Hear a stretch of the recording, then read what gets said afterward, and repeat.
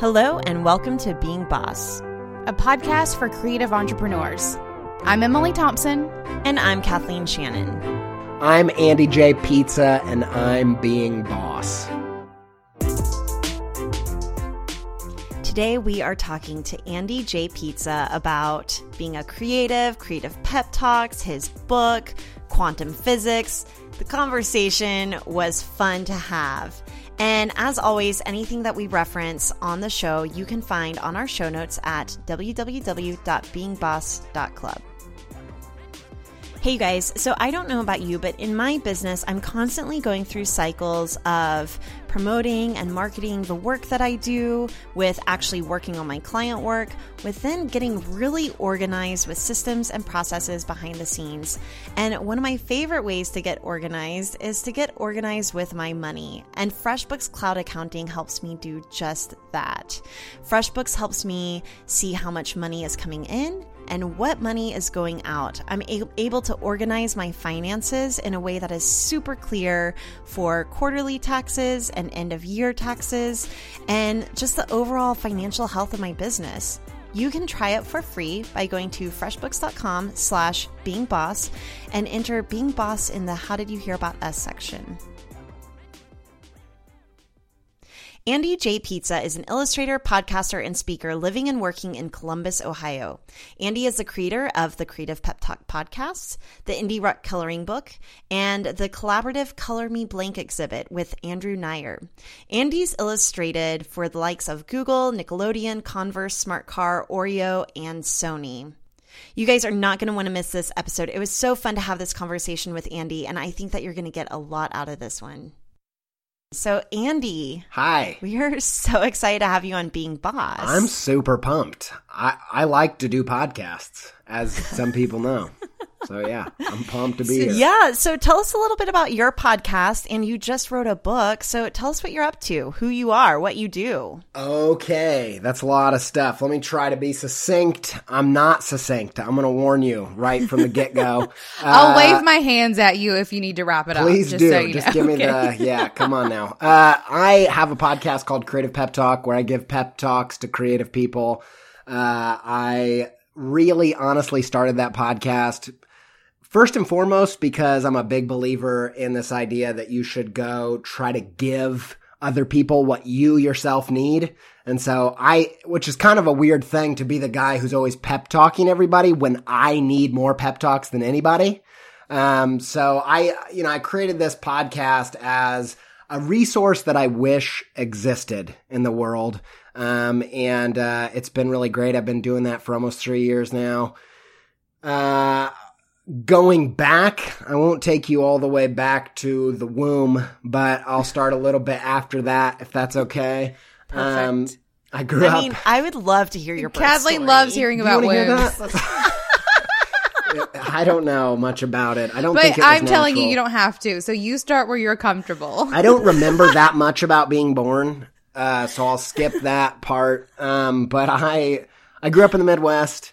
And I always say that I felt like I was a penguin surrounded by pigeons because everybody was like soaring and taking off with no problem. Like every metric that was that I was being tested in, I was performing not well. Like sports, I did sports when I was in like second grade. I did basketball and I would just like airball all the time. It was just a complete embarrassment.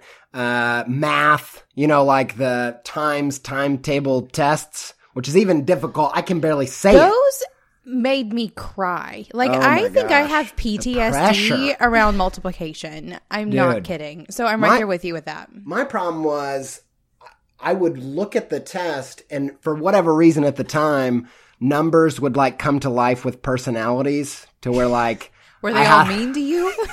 They all had like... you guys, whenever I did math as a kid, numbers had personalities for me too. Like 7 and 8 were always in a fight over 15. Dude, I know you get it. That's exactly right. Yes. Is that like weird. Kind of like that? Like my numbers would have personalities. Yeah. Like each of them had a distinct and like, I don't know. I feel like 6 was always kind of like a bummer, like raining on everyone's parade. Exactly. This is exactly in my mind. Like, there's all this drama going on because like 3 is jealous of 4. Like, you know, there's just all this kind of crazy stuff. So you cannot do your math when this drama is going on the page. I'm distracted in that. And, you know, like by the time I was in high school, I had a part-time job, and I'm not a thief. I just lost tons of money. I would be on cashier, and I just couldn't. It's not, the thing is, like, I did okay in math, like in school, like if it wasn't under like pressure. But like once I'm like there trying to give people change and do all this stuff, like every night they would count down my drawer and be like, "You're missing $22.50." And I'm like, I tried so hard. And what was like really discouraging is I was trying super hard because it was so shameful to lose all this money, right? Like it was embarrassing and it was painful. And so this whole time I'm just like this awkward, chubby, penguin. Everybody else is soaring. And then when I found creativity and design and illustration, it was like finding water for the first time, because they say penguins can fly, just not in the air, but underwater. And if you see like a penguin on land, they're really chubby and bumbling and goofy, but when they dive into the water, it looks like they're soaring like an eagle and they have like grace. And I don't know if I have all those things, but I do feel much more comfortable now that I'm living and breathing in creativity. And so, you know, I went to college for illustration and design, and since then I've felt much more at home. And I think that's a big part of why I do the podcast too, is that I think so many creative people feel out of place in our modern world, especially in the West where everything is kind of built like a factory. And so, yeah, that's kind of my story. I've been an illustrator since about 2008 and, you know, worked my way up through the ranks and cut my teeth on the small jobs and then got some bigger brand collaborations along the way, made a full-time living out of it. And that's when I started my podcast, Creative Pep Talk. Nice. So where are you living now? Are you still in the Midwest? Columbus, Ohio, actually. Okay. So I went to school in the UK for 5 years. I went to school for 3 years, actually. It's a bachelor's program. It's 3 years.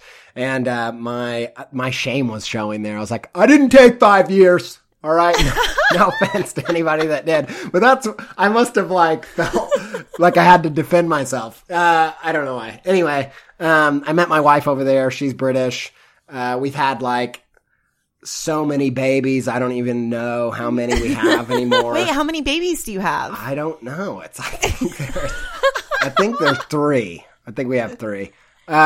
We do have 3. We have an 8-year-old, a 4-year-old, and a 2-year-old. So it's a mad house. I feel like you need more than just creative pep talks at this point. I need a lot of pep talks. I need a lot of support. Yeah. I always say in the front of my book, I dedicated it to my wife, Sophie, and I said that she's the pep talker, that pep talks the pep talker. I don't know if I said that. I said something like that, but she's the one that keeps me pepped, mostly with tough love. I need a lot of tough love. I don't need I get enough of like, Andy, thanks for doing what you do, and that's nice, but she's like, stop being pull your stupid. Head out of your ass. Yes, exactly, yeah.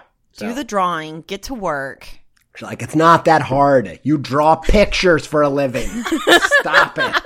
I'm like, you're right. Right, I feel like anytime I'm complaining about my job, it's usually like, let's say Emily and I are in New Orleans having an awesome drink in a courtyard somewhere beautiful. And I'm like, it's just so hard. Right, on like a Thursday. On a Thursday. Or like I'm laying out in the backyard with my sister, terrible. Who's also my business partner. And I'm like, oh, it's just so hard right now. I understand that too. I wish I didn't understand that, but I totally do. So, yeah. All right. I want to rewind a little bit. How did you find creativity?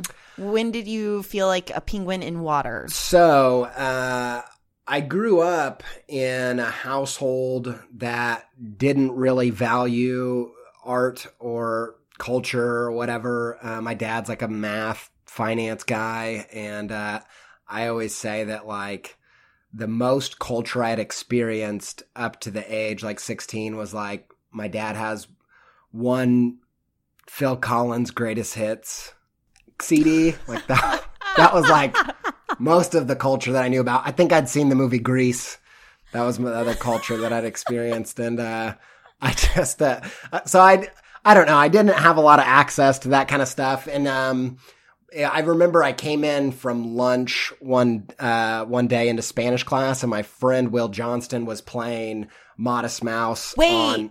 It's the Will Johnston? No, I'm sure. Oh, okay. I don't think so. I don't think a Will Johnston. I was like, wait, what?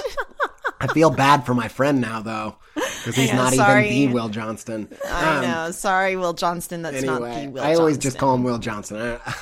Anyway, he was playing Modest Mouse on the speaker, and it like smashed me right in the face where I was just like, I've never heard anything like this. And I didn't initially like it. It was just like it was like an alien music to me, because I'd only really listened to the radio. I grew up listening to Boyz II Men, really, was like my main jam. Actually, I'll show you this real quick. I know. So you go from like, I'll make love to you to like, my friend bought me this autographed. What? You have a signed Boyz II Men next to me. Photo of Boyz II Men. You're not joking. I'm not kidding around. So anyway, yeah. Nice. So anyway, I walked in, heard this music. It was totally peculiar. It was the call to adventure. It was like this bizarre step into the otherworldly world. I went out and bought the CD, and I just listened to it over and over and over until it finally clicked.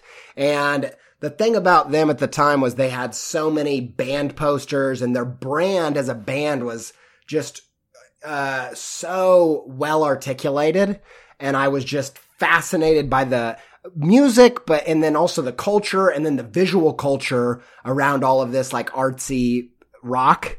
And that was when I'd always drawn pictures and stuff my whole life, but I never thought I knew, in my high school, I wasn't even the best at drawing. Like, there was plenty of people better than me. And I just knew that I wasn't into like realism. I wasn't good at that kind of work. I knew that I wouldn't be an animator. None of that stuff interested me. I could never see myself doing that stuff. But when I saw these posters, I was like, A, these are the best thing I've ever seen. And B, I think I could maybe one day make stuff like that. And I could collaborate with these bands that I'm just obsessed with. And so that's when everything started to kind of shift for me. That was my moment. And so did you like stumble on gig posters and just...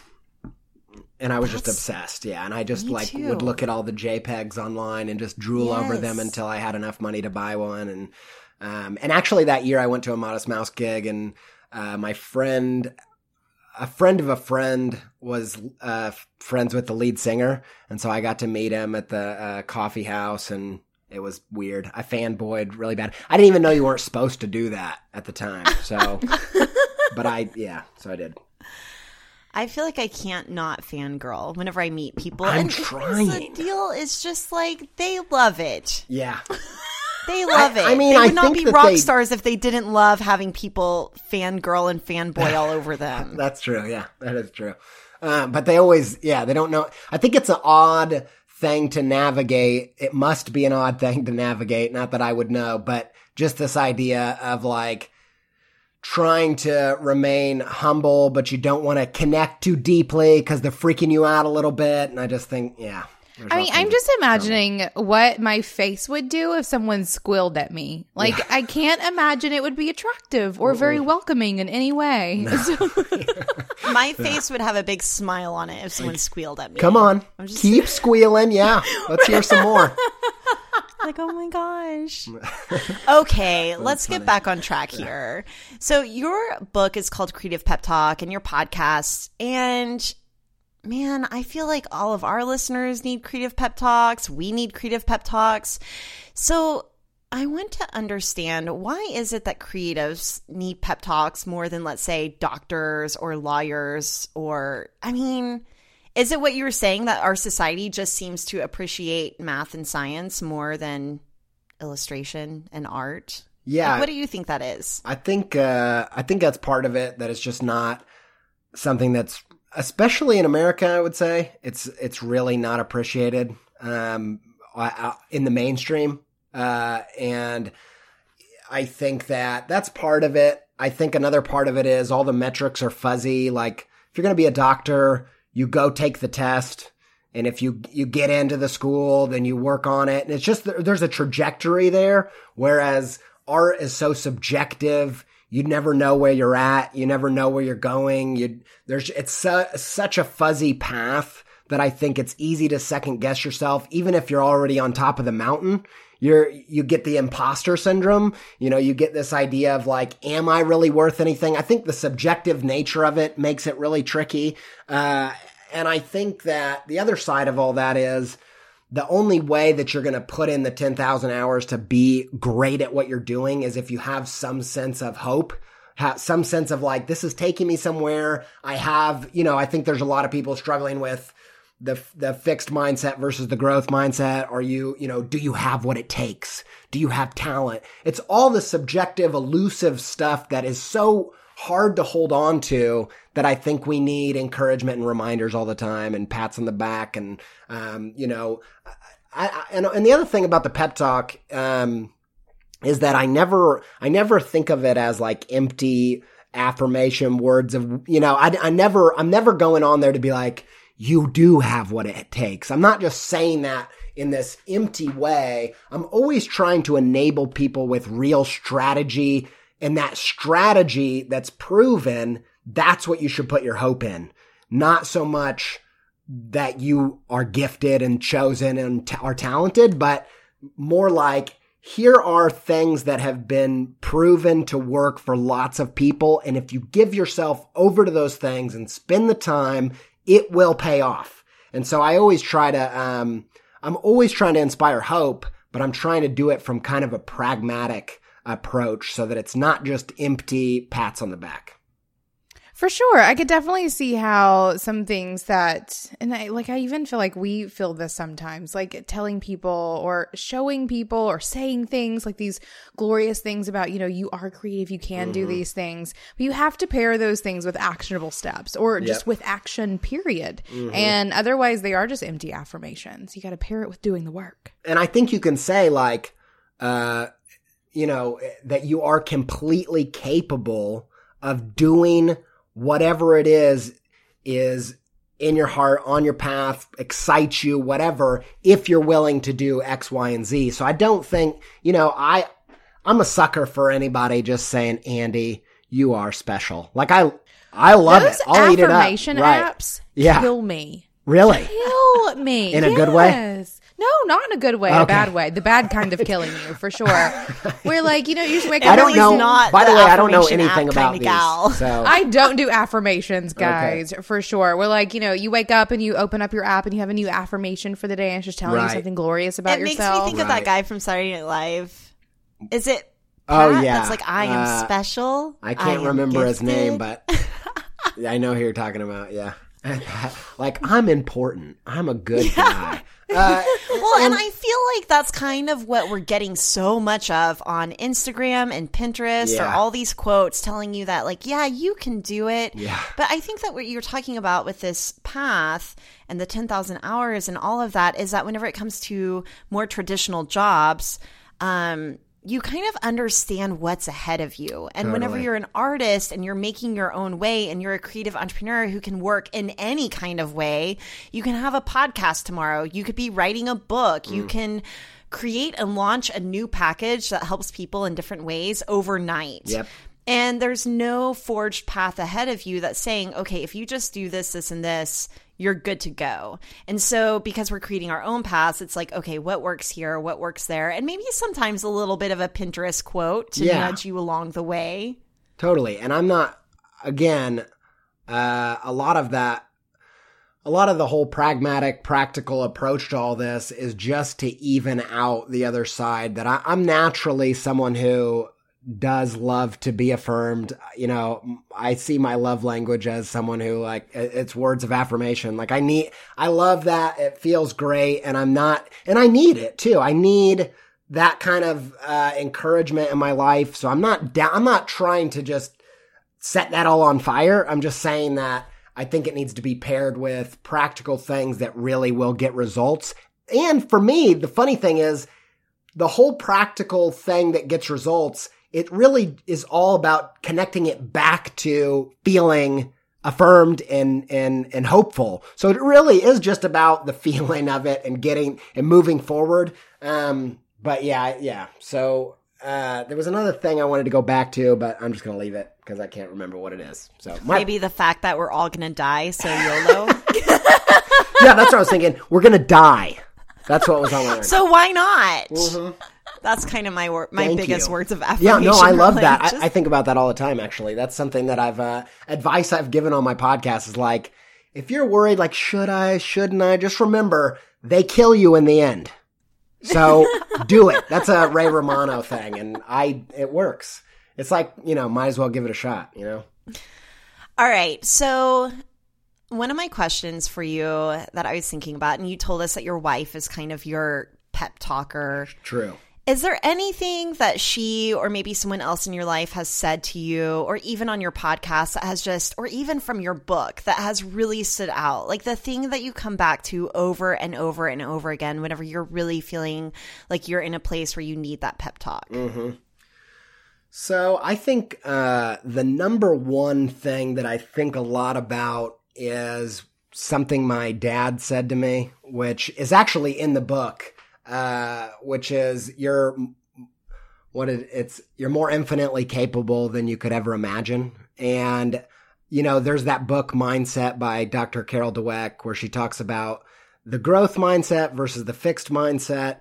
And this goes back to, not the whole idea of these affirmations of saying, I'm smart, I'm talented, I'm whatever. Actually, all of that is counterproductive because you're talking about your innate fixed qualities. You're saying, she talks about how when your kid gets home from school and they've got an A on the test, if you say, oh, you're so smart, you're growing that fixed mindset in their mind that their IQ, their talent, their capabilities, they're all fixed. They're set in stone.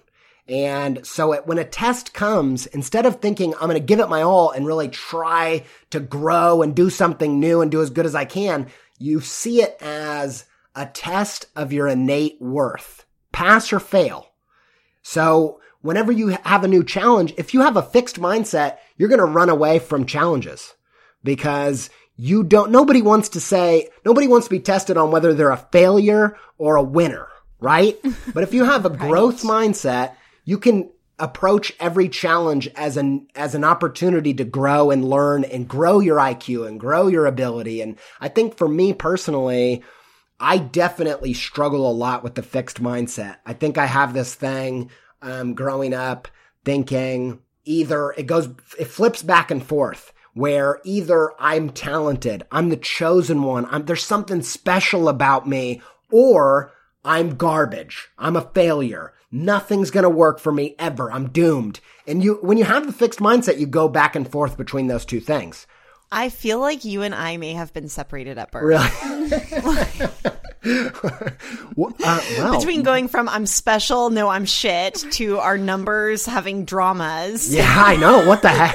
It's super weird. Yeah, it's like, yeah. Weird. Okay, but so going back to your dad's pep talk of you are more infinitely capable than you think you are. Yep. And you're talking about fixed mindset and growth mindset. Can you bridge the gap between those two things a little bit? I mean, how do you believe that you are infinitely capable? Or do you ever just want to be like, no, I'm not, Dad? Yeah. Well, and I think when I first heard that, I heard it through the fixed mindset of, just like you're not trying hard enough, or like just this weird negative way. Whereas what he's saying is you have the capacity and potential to go far beyond what you can even comprehend. So for me personally, how this looks, I think the way this plays out most in my career is when I'm pitching a book. I went through a long period of trying to pitch kids' books. I went through a season of that. And I found that fixed mindset thing happening of, I came up with an idea and I'm going to bring it to my editor. And if she loves it, then I'm a winner and this is my thing. And if she hates it, then I'm never going to try this ever again. And so instead of thinking, that's the fixed mindset, either I've got it or I don't. And she's going to tell me, I'm going to dip my toes in the water. And if it's not warm, I'm going to run the other way. And the growth mindset says, I'm going to work super hard on making the book that I think I want to make. I'm going to do everything I can to put all the effort into it, bring it to her. And then when she gives me feedback, I'm going to learn what I need to learn to go back to the text and try it all over again. That's the growth mindset. And so whenever I get into this pitching books thing, I can feel the fixed mindset of, I just want the shiny award that says, I got a book deal and I'm special and I did it. And I want everything to be cosmic in that way instead of, I'm going to put in the time to make the kind of book that I want to make. And if it's not good enough, I'm going to go back to the drawing board and I'm going to learn and take the second take at it and just keep learning until I can do it.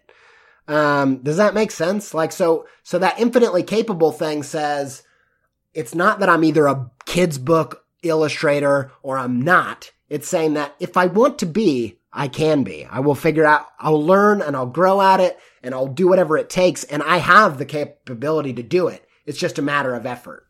I love it. It's a massive mindset shift for me.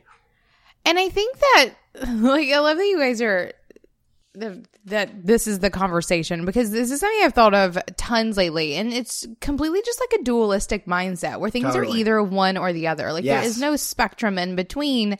And like, I homeschool my kid, and one of the reasons is because I think the education system is a little fucked up in the way that you are tested, right? Yeah. And the way that you are tested and graded and done all those things. That's just one reason of many. And I have found myself a lot over the past couple of years habitually breaking the habit of things either being one or the other, good or bad, right or wrong, whatever it may be. And so I love that this is the conversation, because I feel like it's such a conversation and one that lends so much further than just creativity and like doing your thing, and into so many other issues that we're all facing consistently these days. Yep. For me, it's applied a lot to business model. Like coming from school into having a day job to then owning my business, Braid Creative. It was kind of like I always had my role, and now we're kind of breaking roles. And it's like, okay, today I'm doing this and tomorrow I'm doing this. And it's a lot of different things. Like I can be a branding agency owner, and I can be a podcaster and an author. It's all these ands, right? And kind of breaking those barriers. But I think that is where, kind of thinking about being infinitely capable, I got a visual of like a rocket ship, right? And there's the universe and there's all these different planets and you can go wherever you want. It's just kind of like what's fueling you, like what is propelling your rocket ship into that direction. But whenever I think of that infinitely capable, I think of the universe being infinitely expansive. And really the question is, where do you want to go? And how are you going to fuel up your rocket ship? And I get into that dualistic thinking all the time. And one of the ways that it plays out in my everyday life is, for me personally, I feel like I have an intuitive sense of, when I get up in the morning, if I get up in the morning and I do my routine and I get into this zone and everything just is flowing the exact right way, I feel like, oh man, I'm like right in the zone and I'm loving it. And that's great. And when that happens, right? But I have this black and white thing where, let's say 5 things come at me unexpectedly and I'm 3 hours into the day and I can just sense I am not spending the time that I'm supposed to be spending on the right things. I'm totally off. I made the wrong choice. I shouldn't have gone to breakfast.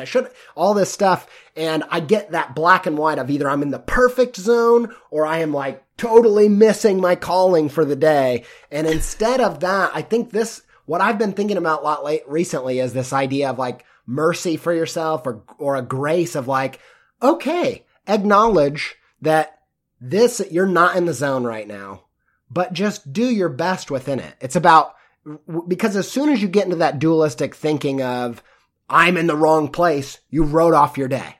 You wrote off, instead of, okay, I'm going to have grace for myself. I'm recognizing that I need to course correct, and maybe I won't get completely back on course today, but let's see how well I can do with not being in the right situation. And I think that kind of grace and mercy for yourself. You think about it, justice being the black and white, dualistic, like there's a right, there's a wrong, there's this and that. And then mercy is like gray. It's like it's hard to know, which is right and which is wrong. And, it's not so much about right and wrong as it is just, I don't know, having grace for yourself and all that good stuff. And this also brings up the topic of how creatives tend to be a bunch of control freaks. And perfectionists. Yeah, totally I was definitely thinking about perfectionism. And even having this conversation, I definitely am a perfectionist. And I feel like having a kid is really what threw me out of that, because I've said this before on the podcast, like if I'm doing my best every single day, I would burn myself into the ground. Right. And so having a kid has helped me reframe, like, this is my best for today. This is all I've got right now, either because I'm sleep deprived or because, he's sick, or there are just so many things out of my control that it's taught me how to do my best within not so ideal, not that he's not an ideal situation, but whenever it comes to like work and life, for example. Yeah. But I can't remember where I was going to go with that as far as perfectionism. Would you consider yourself a perfectionist? Yeah, I mean, I think I do in certain weird ways. I am. I think because I've actually realized as I've gotten a little bit older that I'm extremely competitive. But if you really are extremely competitive, you will only compete in the sports that you can win. So I am a perfectionist only in the ways where I think I could actually be perfect. All the other ones, I don't even play the game, and I can just be a mess in those areas. But I'm like, I'm not even trying in those areas, so it's all good. I can lose those races. It's, whatever. But I think the thing I struggle with more in terms of this conversation is drive. And, what is it? I think I'm obsessed with this idea of leaving a mark, really like doing my life to the fullest possibilities and really driving it to the ends of, my calling or my journey or whatever. And then, recently, as I'm in this situation where I feel like I could scale my business in a lot of different ways. I'm in a place where I'm like, I'm not sure I need to make more money, but I could make more money if I play these cards right. And then I'm asking myself, like, what are the metrics that I'm trying to, grade myself on leaving my mark? What does it look like? And I think from my side of the family versus my wife's side of the family, they do life really differently. My dad versus my father-in-law. And I really respect and honor both sides. But their worldview of what leaving their mark looks like is so dramatically different. And I find myself somewhere in between. Like, is leaving your mark being an excellent father, or is it building $1 billion business? Like, is it a little bit of both? Like, which of those things is it? And I think my drive ends up taking over all of my headspace. And so I have to figure out, what am I driving to? And that's where I get messed up, because I think, if I just go on autopilot, I go to the easy route, which business is all about, strategy. And I find it easy to expend my energy, that drive, in business, because it's so much more 1 + 1 = 2. Whereas with your kid, there are just times where you're like beating your head against the wall because you're like, I don't know how to fix this problem. And so, I don't know. But do you think that this is some of the dualistic thinking that gets us in trouble? Like, I think that you're one of the first guys I've talked to that has expressed it in the way that I hear a lot of moms talking about it, which is, I can either be a stay-at-home mom or I can be a working mom. And for Emily and I, like, the life that we've created, it's a little bit of both. I mean, we're definitely working moms, but it's much more gray.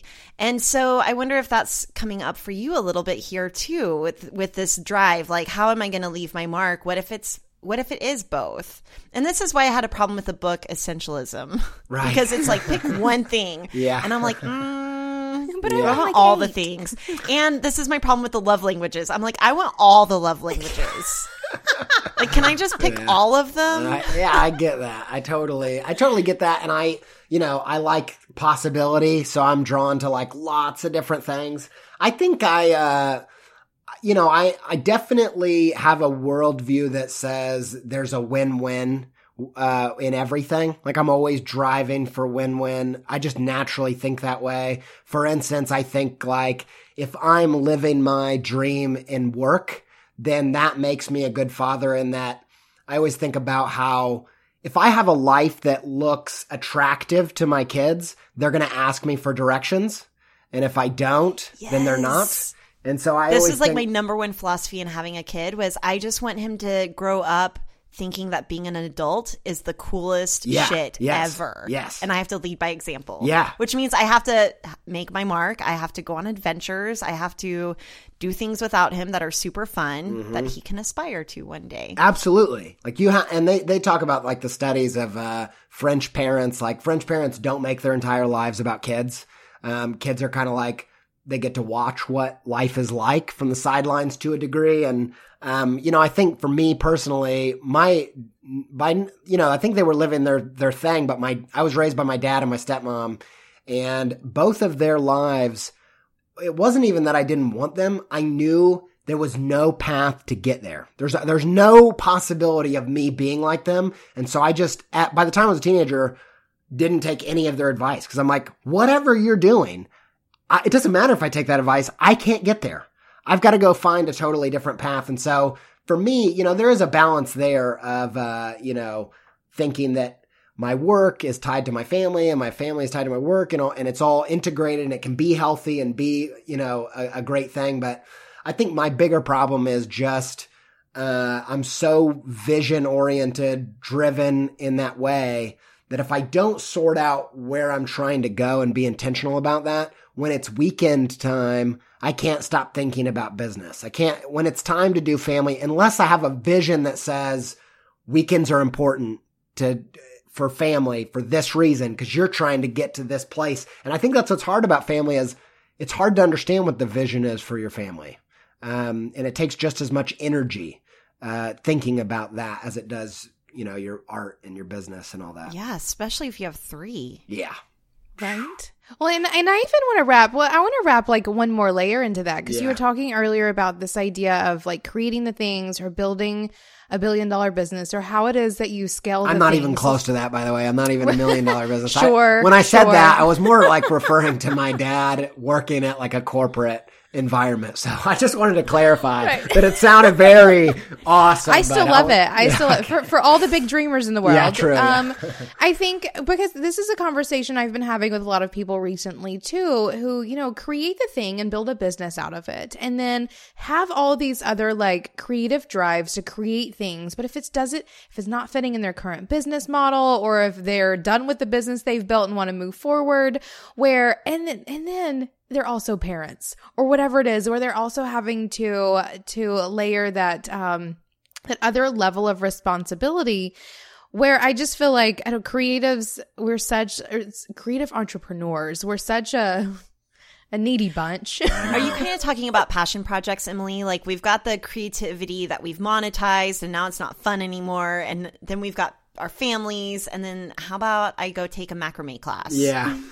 Right? I do think, I mean, my nature is to add as many things in the pot as possible. And I've definitely had to learn to not do that so much. I think a few years ago, I got pretty honest and real with I think there's a really good clarifying question. I think, I really don't know where this came from. So I'd love to, I didn't come up with it. I can tell you that, but this idea of, it's not so much of like, what do you want to do as much as it is, what can you do that nobody else can do? And I've tried to limit myself more to those activities. That's been I still am doing what I want to do, but it's like, that's one of the reasons, I'm not saying I would never do kids books, but that's one of the reasons I quit pursuing that so hard was that, and I've done some, but is that there are so many people out there doing so much better in that world. I know that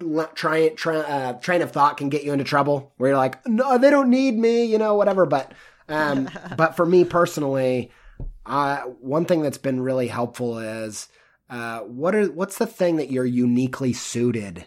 What need is out there that you're uniquely suited to serve and kind of give yourself over to that thing, in a specific way. And again, I'm going to like backtrack a ton on this because I think it's a massive journey. There's a bunch of points in the road. Early on, you have to step out into the unknown. You have no idea what you can do. You have to try a bunch of different things. You don't have any answers. But at some point, I think not so much that I only do one thing, like the essentialism thing, as much as it is, I do think I am resonating in this particular frequency. It's more of like a why thing than a what thing. I'm doing the same kind of thing, whether I'm drawing, whether I'm doing a talk, whether I'm doing a podcast. It's coming from the exact same energy. And I think that is the goal for a lot of us. What can we find that's like just us spilling out into whatever it is, what we're doing? I don't know if that makes any sense, but No, it totally does. I've gotten myself in trouble with doing a lot of different things, and it was through doing a lot of different things. I say I got myself in trouble. Like, I've spread myself thin. Yeah. And once I understood what that kind of core energy was, like, what is the lens through which I make decisions, that really helped me clarify what I say yes to, what I say no to, and what, that one thing, right? And so for me, it's being who you are 100% of the time, or helping other people be who they are 100% of the time. And so whenever Emily approached me to do a podcast, like, yes, like, this is absolutely a place where we can express ourselves and talk shop and just put it out there in a really candid way. But I've also signed on for projects that did not fill that need, and they kind of crashed and burned. So I do get that. So I'm curious to hear then kind of what that core energy is for you. Like, how would you define it?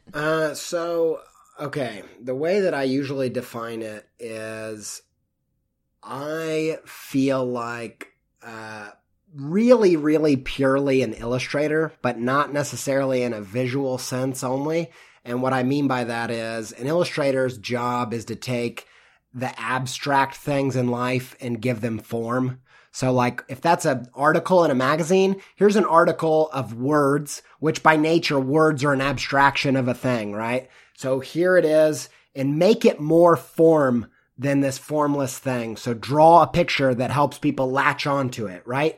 And I think as a person, I'm most interested in the broad abstract things in life. And I think about, the way I always explain what I feel like I'm drawn to doing as an illustrator is life is like the vast solar system. If you look up and you see the stars and it's just so vast, so massive, so overwhelming, you can't really make any sense of it. You can stand back in awe and just be like, man, life is crazy. But what I feel like my job to do is to like find the patterns and the static of that and start connecting the dots and creating constellations that give this vast expanse this form to help people navigate through it.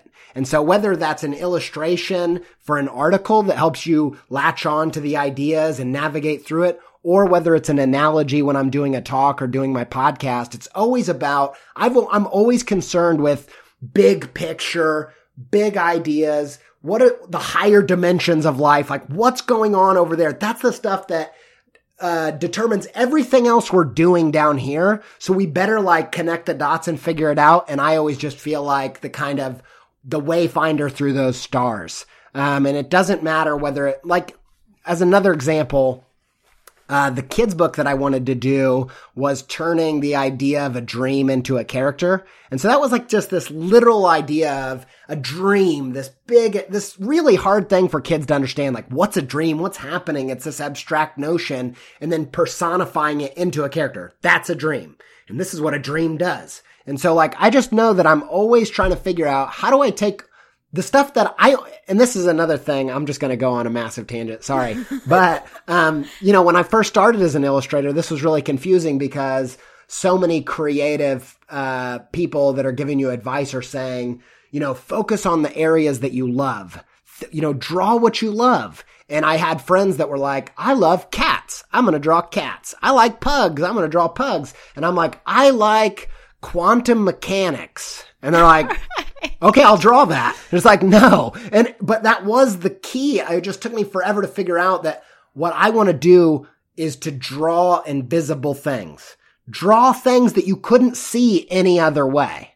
And so that energy, and then even behind that, another layer, it's about, helping people navigate. And even myself, it's always connected to like the things I'm working out. It's almost philosophy as a way of like, how do you do life? And anytime I find a nugget in that expanse, anytime I see a pattern that really makes a difference to my own life, then I'm desperate to communicate it. And that's where the illustration comes in. It's like, I don't want to leave it in my head. I don't want this aha moment to be stuck in my own experience. How do I not just say, hey, I had an aha moment? One of the things that drives me nuts, I'm sorry, I'm going into it. Keep going. I love it. All right. One of the things that drives me crazy, which I always think is a good clue to where you should be going. What drives you mad? One of the things that drives me mad is when a speaker will get up in front of somebody and say, do what you love.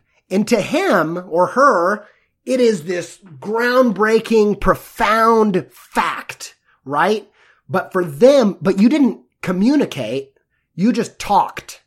And communicating is the transference of thoughts and feelings, transferring that thing that happened to you into them. And the only way you can do that, this is why analogies are so powerful, or parables or whatever, is relate it to their own experience. Like, hey, apples? This thing's kind of like apples. And you're like, yeah. And so my obsession is, that's why I love doing an illustration. I probably like doing it in a talk more, face to face, because I get the high of what I'm obsessed with, which is watching an aha moment happen. Nothing gets me like standing in front of a room, articulating something in such a way, either with a story or a parable or whatever it is, and watching someone go, oh, and I'm like, yes, that is the thing. That's what I'm trying to do, is articulate my experience in that transference, kind of way. So, sorry. Oh, man. And guys, that's what we call passion. I'm a little right bit there. Oh, my gosh. You asked the wrong question. I'm a little bit of I passion. think we asked the right question. Right. I love it. Okay. Goodness. Let's talk about the book before we have to hang up. So the book is so visual and digestible. Set it up. Tell our listeners what they're going to see whenever they read the book. Okay. So this is called Creative Pep Talk, Inspiration from 50 Artists. And it's essentially 50 pieces of art that's illustrated words of wisdom from 50 different artists. Most of the people on the list, the way that I chose them was that they were people that had a big impact on me creatively. So either with their talks or their work, or something about them spoke to me in a way that it gave me a breakthrough. And that's how I made that list of for most of the people in the book. That's how I chose them. And the whole idea for me was like, yeah, it's great if you can look through it and get a little bit of that pep that you need to get you through the day. That's fantastic. I wanted it to be maybe even more mystical than that, like a hardback mentor of sorts, that hopefully there are these times where you turn to just the right page and you get the thing that maybe it was a page that you skipped plenty of times, but you just get it at the right moment.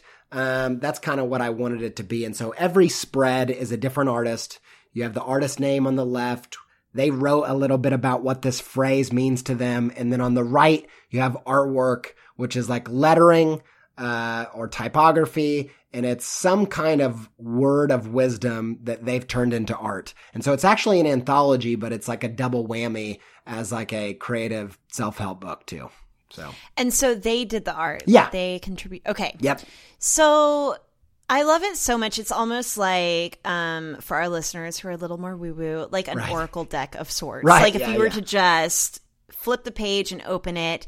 I also think of it as one of my favorite books details the routines of artists like through centuries. What is it? And so it's like I woke up, I say it's one of my favorite books. I have it on my Kindle, so of course I don't know what the title is.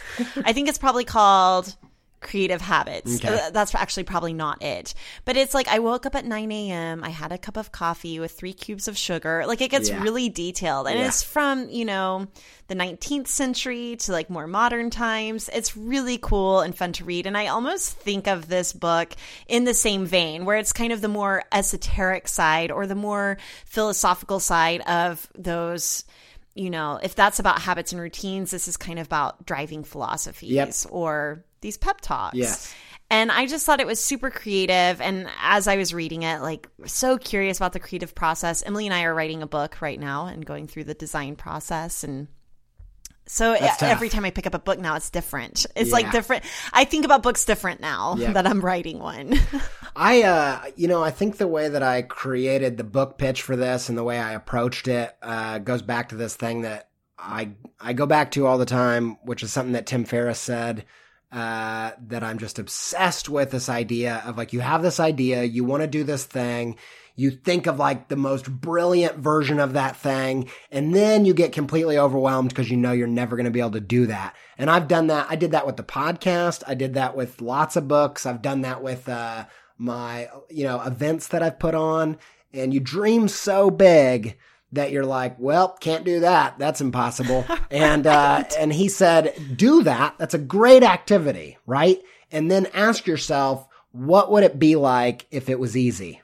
And so you take the core thing. And so like when I put on an event recently, I came up with this idea. It was called Creative Pep Rally. And it was a great time. It was one of my favorite memories. But anyway, so I came up with this idea. It was like a 3-day thing, and it was blah, blah, blah, all this stuff, flying like 15 people in and all these things. And I'm just like, well, there's no way I'm ever going to do that. And so what I thought was, what is the core essence? How could I deliver the exact same level of value with 5% of the effort? And usually you can.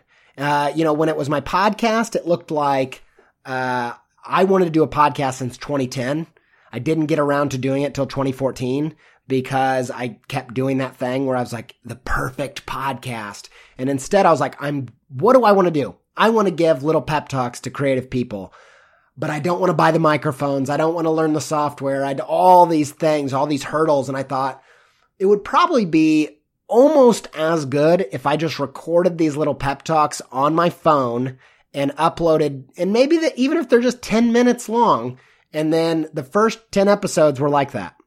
It's just getting into it. What would it look like if it's easy? And for the book, I approach the book in the same way of like, okay, I want to do an anthology of creative wisdom. I'm going to gather all this amazing artwork that has these nuggets of wisdom embedded into them. And I thought, how can I create a form that allows me to just make it happen? So I just came up with these constraints that were like, every spread is one artist. There's this stuff on this side, this stuff on that side. And just created this thing where it was like, by the time I was executing it, it was just the easiest thing in the world. The really hard work was determining how to make it easy, that sounds really philosophical. Did you hear that? I don't think that's real. The hard work. It's the most real thing I've ever heard. I love it. Oh my gosh. And it applies to so many things. And I think that, whenever I was younger, I only knew easy. So I was more likely to jump off the bridge and just do the thing. Right. Start the blog. Yep. Because I almost didn't even know how I grand did the same it could thing, be. yeah, by the way. I know exactly what And you're now talking that I'm older, I know how grand things can be, and I have better taste. And it's almost kind of like that Ira Glass Gap quote. And if you guys haven't seen that, we'll put it in the show notes. But seeing what you want and feeling so far away from it, I feel like whenever I was younger, I was just a little bit closer to my goals in a way because I didn't have a big vision. And as my vision gets bigger, I get more overwhelmed by executing it. So I love the idea of just, let's make this easy. Mm-hmm. How can you do the same thing but just make it easy? For me, I think it's really important. I'm really obsessed with processes.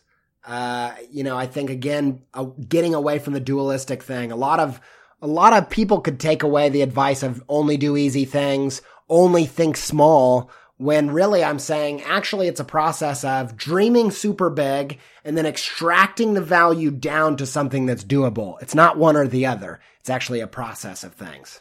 And then doing it and probably growing into that huge Well, big that's the other vision plan where you is- have yeah. like a chart-topping podcast and a book and all the things. But it started with just plugging in your headphones and hitting record. That's right. Yeah, exactly. Knowing like and that goes back to the startup thing of like the MVP, the minimum viable product. It was like, how can you get the essence of the thing out there? And then as you're gathering, I'm obsessed with that idea of like everything I do is like an experiment, gathering information, pivoting, do it all over again, just do it over and over. Like, and that's what the thing is like right now. A big portion of my income is now coming from the podcast, and that's fantastic. But it took me 3 years of doing it every week to get there, and along the way there was tons of bumps and goofy, side roads and all kinds of stuff. So, but it was just that system of going through that process, pivoting, learning, info, doing it all over again. For sure. Yeah. And that is the path. That is. to all the That's biggest it. dreams you could ever have. Yeah, I'm actually writing I don't know if it's going to be a book or what, but one of the things that I've been doing, obsessed with finding that pattern and trying to like articulate it in such a way that you could kind of repeat it or work through it, learn everything you need to do, and then do it again. That's something, especially for creatives, I'm really interested in kind of figuring that out. So yeah, I'm obsessed with that. Love it. Best of Us luck with too. that. I'm in that stage right now where I've blown it up to this giant thing and I just like I can't get through it. So I need to take my own advice. Distill down. Make it Yeah, easy. True. All right, Andy, what makes you feel most boss? I have an answer to that, but at the same time, then I thought I better ask what that means before I just make Whatever a fool it out of means myself. to you. Okay. What I'll tell you what makes me feel. I often get into a state of euphoria, right? Like where I feel like I've you can call it flow or the zone or whatever, but I feel like I'm getting better and better at knowing what puts me into that place. And the two things that make me feel on top of the world more than anything are, one, I like to be one-on-one with a creative person and help them come up with a really strategic plan. And I've put it's kind of like marketing. You could look at it a lot of different ways, but I feel I've spent so much time and energy in that zone that someone will be telling me their story and I'm just seeing all these pieces and the feeling of being like, oh, that goes there, and then just delivering it in like 30 seconds. I just feel like, yes, this is like what I do. So that's one thing. And then the other thing is, if I can nail a concept on stage and get that audible response of like, yeah, or like, oh, like I get where he was going with this thing. Nothing makes me feel better or more boss than that, as you might say. Thank you so much for hanging out with us on the show. Where can our listeners find more of you? Andy J Pizza, pretty much all over the internet. If you go to andyj.pizza, you will get my website. I'm Andy J Pizza on Instagram and Twitter. And you can find my podcast, Creative Pep Talk, at creativepeptalk.com or wherever you get your podcasts. Thank you so much for joining us. Thanks for having me. I had an awesome time. This episode of Being Boss was brought to you by FreshBooks Cloud Accounting. Thank you to FreshBooks for sponsoring us, and you guys can try it for free by going to freshbooks.com/beingboss. Thank you so much to our team and sponsors who make Being Boss possible. Our sound engineer and web developer, Corey Winter, our editorial director and content manager, Caitlin Brame, our community manager and social media director, Sharon Lukey, and our bean counter, David Austin, with support from Braid Creative and Indie Shopography. Do the work, be boss, and we'll see you next week.